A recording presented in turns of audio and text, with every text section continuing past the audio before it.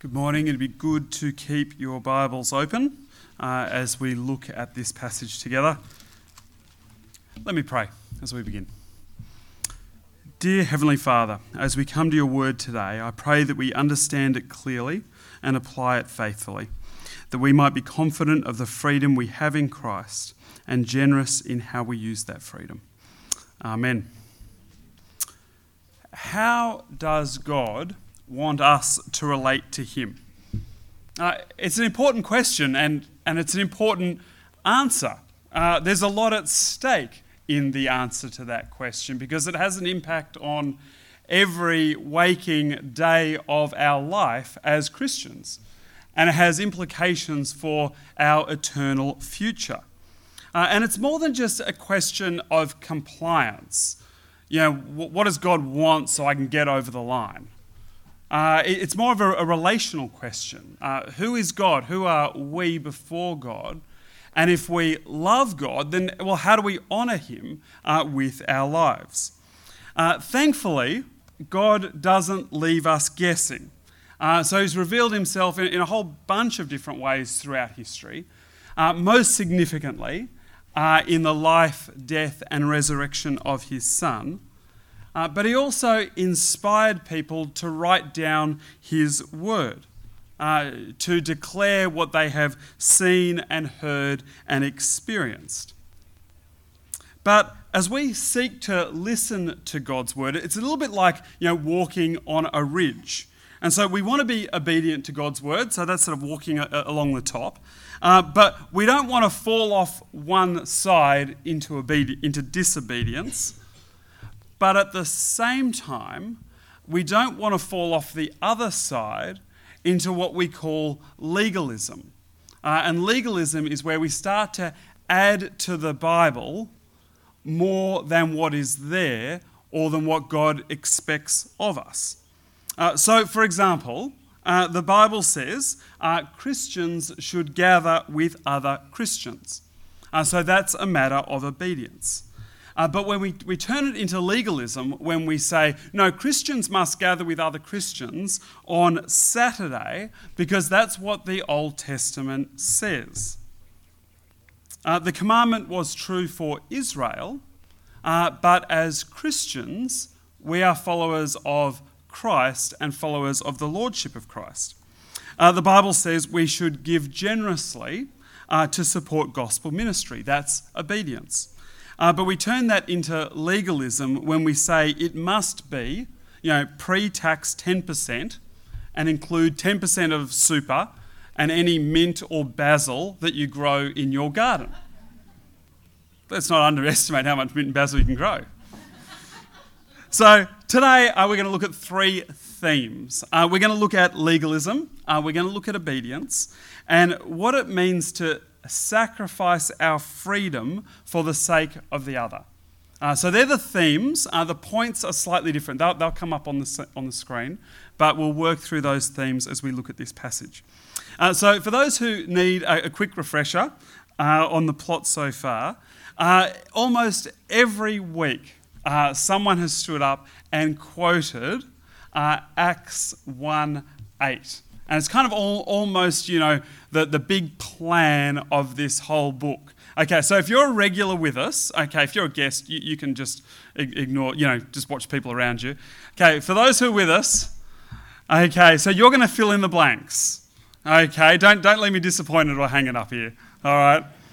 So, let's see how we go. You got to say it with gusto. If you're going to be wrong with conviction. Okay, but you will receive when the Holy Spirit comes on you, and you will be my witnesses in Jerusalem and in all Judea and to the well done. So actually I did that with 6 p.m. last night and I got it all wrong. It was a bit of a comedy of errors. But that does sort of set the big direction of the book. That God has a plan to gather people from all nations, and he is fulfilling that plan through his disciples, apostles, and believers. And we've seen those words, fulfilled in astounding ways. We're almost halfway, or just halfway through the book of Acts so far. God is sending people out to proclaim his word, and God's Spirit goes before them, preparing the way. And so as they talk about who Jesus is, people are recognizing Jesus is the Son of God. They need to repent and follow him. And so literally, thousands of people have been saved. But there's been a few times along the way when we thought it looked like it was all over. And so right back at the beginning, when Peter and John were arrested, it looked like it was going to be all over before it even began. It looked like it might be over when Stephen was stoned to death and the Christians in Jerusalem were scattered. And when a zealous Pharisee by the name of Saul went on a mission to arrest Christian heretics who were infiltrating local synagogues. And now we see this moment where this again is all at risk, where this great movement of God looks like it might be fragmented and destroyed, not by powerful political forces or religious forces or persecution, but from within, as believers start arguing with believers. And as the saying goes, a house divided cannot stand. And this division is around two questions. Can Gentiles be saved? And how can they be saved? So the word Gentile simply means someone who is not Jewish. And it comes from the Hebrew word of the nations. And so this dispute about Gentiles started in the very significant city of Antioch, which we've already read about in previous chapters. And so Acts 15, 1 and 2 says, certain people came down from Judea to Antioch and were teaching the believers, unless you are circumcised according to the custom taught by Moses, you cannot be saved. This brought Paul and Barnabas into sharp dispute and debate with them. And the stakes in this dispute are so high that Barnabas and Saul are sent off on behalf of the church in Antioch to go to Jerusalem to see the apostles and the elders to hear their wisdom and to get a verdict from them. And even as they go to Jerusalem, I think somewhat ironically, they're sharing with people as they go how all these Gentiles are coming to faith and following Jesus as they head to Jerusalem to debate whether they can. But as they get there, the issue is then put before the council. And so there's an opportunity for some of the group, the believers from within the Pharisee group, to stand up and state their case. So some of the believers who belonged to the party of the Pharisees stood up and said, the Gentiles must be circumcised and required to keep the law of Moses. So this has been a big issue right from the beginning of Acts. Earlier in the book of Acts, we saw how Peter needed to be convinced in a vision that the Gentiles could be included, that this really was about every nation. And as a result of that vision, he goes and meets with a Roman soldier by the name of Cornelius. And he says, I now realize how true it is that God does not show favoritism, but accepts from every nation the one who fears him and does what is right. And then a bit later in the same account, Luke recalls the reaction of the Christians who were with Peter. So they go on to say, the circumcised believers who had come with Peter were astonished that the gift of the Holy Spirit had been poured out even on Gentiles. In many respects, they should have known that the Gentiles would be included. It was right there back in the beginning, all the way back in early Genesis. But here's another example from the book of Micah.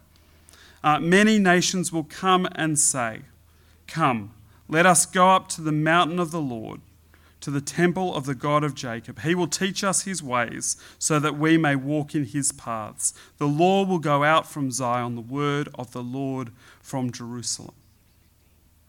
So for many people, including Jewish people, there was always a means for Gentiles to be saved, but it was through becoming Jewish. And so the expectation now for many was that you needed to be Jewish, following the Old Testament law, and be circumcised as part of the Old Testament law, and follow Jesus. But now we're discovering that, riffraff from just any old nation can turn up and be saved by Jesus, and you don't even need to get the snip. I mean, this is just outrageous. But for the earliest Christians and for the Jewish people, this was just inconceivable. And so the matter comes before the apostles and the elders of the Jerusalem church for consideration. And they listen to the concerns of these believers, and then they adjourn to consider a verdict. And so Luke then outlines how they come to the decision they make. So they listen to the experience of Peter, who God had sent to Cornelius and his household. So verse 9, he did not discriminate between us and them, for he purified their hearts by faith. And they listen to the wisdom of Peter as he recognises on one hand the burden of the law, and on the other hand, God's salvation by grace. So verse 10, now then, why do you try to test God by putting on the necks of the Gentiles a yoke that neither we nor our ancestors have been able to bear? So Peter is not saying here, you know what, the Old Testament law is just way too hard. I mean, fair dinkum. So why don't we just lower the bar and make it that much easier? We'll just change the rules so we can all achieve it and it's a bit more realistic. That is not what he is saying. Peter is looking at the situation and he goes, the Old Testament was never an end in itself. It was always part of God's bigger plan. So the Old Testament was there and the law was there to help society function. It showed people the holiness of God and it exposed the sinfulness of God's people. But the law always looked forward to another way, a more complete way that has now been revealed in Christ. And so it's not just that the law is too hard, so let's give up. It's that actually the law is too hard. It was always going to be too hard, and God was always going to provide another way. And that way was going to be the Messiah, who is Jesus. So verse 11, no, we believe that it is through the grace of our Lord Jesus that we are saved, just as they were. So grace lifts the burden of always trying to be good enough and earning our salvation. It frees us from the fear of failure. Imagine you're married to someone who you absolutely adore, and you desperately want this marriage to work, but you are just petrified that one wrong move is going to be the end of it all. Glug of your eyes, that's it, divorce. Don't even get me started about, leaving clothes, dirty clothes in the bedroom. That's just a gimme. But imagine living under that type of, sense of fear and trepidation. God doesn't do that to us as his people. He doesn't sort of hang that threat over us, like sort of an executioner's axe, and we're just waiting for it to drop. As we come to Christ, it's like entering a marriage where God says, I will always love you and I will never divorce you. It's not an invitation to sin or to be complacent about sin, as if it doesn't matter. But when we do sin, when we recognize sin and repent, we can be confident that there will also be forgiveness. If we hang in there with God, God will hang in there with us. But it's actually even better than that, because if we have God's Spirit, then actually God helps us hang in there with him.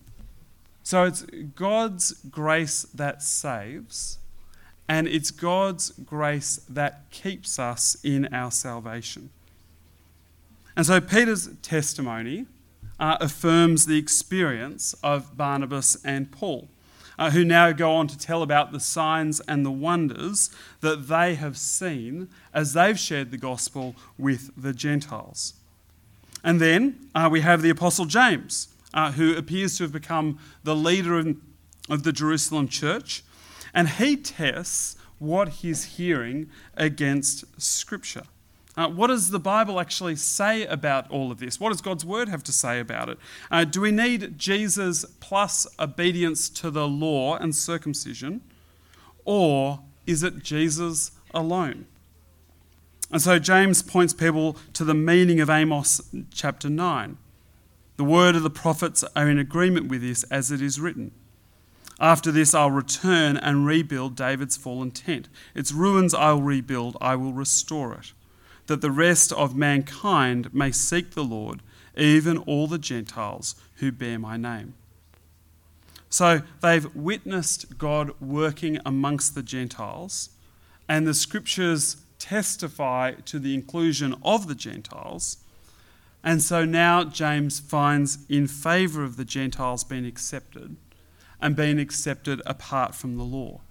Jesus saves, not circumcision, not the law. And so he concludes, well, let's not make things difficult by adding to the grace that God has already offered.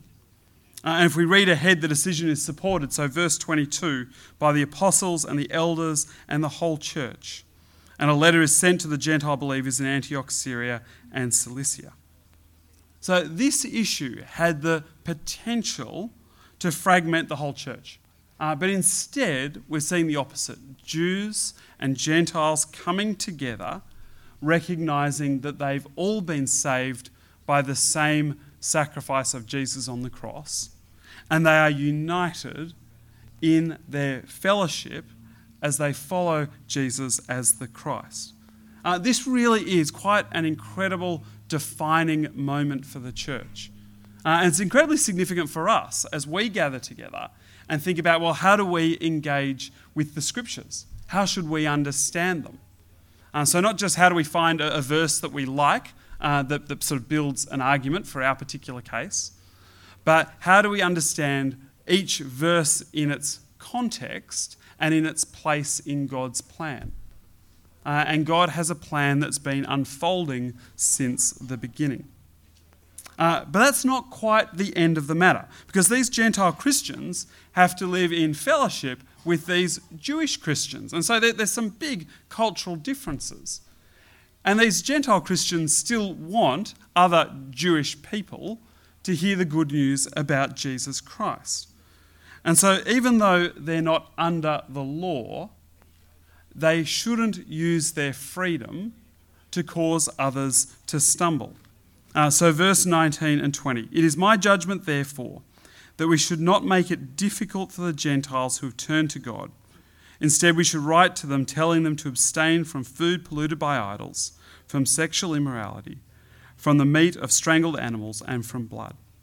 So all of these things were prohibited under the law of Moses, but they were a normal part of Gentile life. And in particular, they all had a connection with their temple, their pagan temple worship. Sexual immorality is a little bit different. It was often part of that pagan temple worship. But the Bible also teaches us that sex and sexual behaviour is for marriage. So where one man is committed to one woman exclusively for life. And so this isn't just, in the case of sexual immorality, an issue of stumbling. It is also an issue of right and wrong and obedience. But for the other three, it's really about how we use our freedom. That while these people are not under the law, these Gentile Christians, they've been asked to abstain from these things for the sake of other people. And so we see this verdict in practice in 1 Corinthians 10. So Paul's urging the Christians to refrain from eating meat that might have been sacrificed to idols and then sold in the marketplace afterwards, or served as part of a meal and hospitality. And his message to them is refrain from eating, choose not to eat, Not because it's morally wrong, but because people are observing you. And they're observing your freedoms and how you live out your faith. And so Paul concludes, do not cause anyone to stumble, whether Jews, Greeks, or the church of God, even as I try to please everyone in every way. For I am seeking not my own good, but the good of many, so that they may be saved. So when we think about our own freedoms, we can't just think in terms of what is right and wrong. We also have to think in terms of how do my choices impact others. So as an example, I'm free to go and buy whatever car I can afford. But if I go out and buy a really expensive, flashy car, then I have little doubt that it will cause some people to stumble. For some, it will look like I'm exploiting my position for personal advantage. It'll look like greed. It will look like vanity. It will look, for some in our community, just completely out of step with their experience of life. And most of the time, our actions have to stand without explanation. So even if we think our choices are reasonable, often we don't get to sit down and explain why we think they're reasonable. It's just simply what is perceived. So we need to think about not just what am I free to do and what can I afford to do, but also how my freedom impacts others. But I should also say, if you're on the other side, if you're observing someone else's choices, then can I encourage us to start with the generous assumption that as a Christian person, they are making decisions with godliness in mind. And if we're not careful, we'll end up falling into our own sin by becoming legalistic and judgmental and self-righteous, which is just the irony of legalism, isn't it? That as we point out someone else's sin, we completely ignore our own. And if we do feel that someone else's choices are unwise or ungodly, then we talk to them privately and we approach them humbly as one person desiring godliness for themselves and desiring godliness for the other. So let's bring it all together. We are saved by grace, but we live in obedience to Christ. And we need to reject legalism, which seeks to impose rules and practices that go beyond obedience and beyond what God expects of his people. And that really does take wisdom, doesn't it? We need to wrestle with God's word together. We need to do it prayerfully. We need to learn from one another, and we need to challenge one another so that we might understand what God wants for us clearly. But in our rejection of legalism, we've also got to be careful not to go to the other extreme, where we say it's all about my freedom and my rights. And if you've got a problem with me expressing my freedom in Christ, well, actually, that's your problem. No, actually, as Christians, it is our problem. That our choices impact others, and therefore we need to make our choices with other people in mind. That's completely different to our cultural expectation. Our culture wants to talk about rights. We want to talk about how we give up our rights for the sake of pointing people to Christ. So we want to remove every obstacle for people coming to Christ. And so we choose to forsake our freedom for the sake of Christ and for his glory. Amen.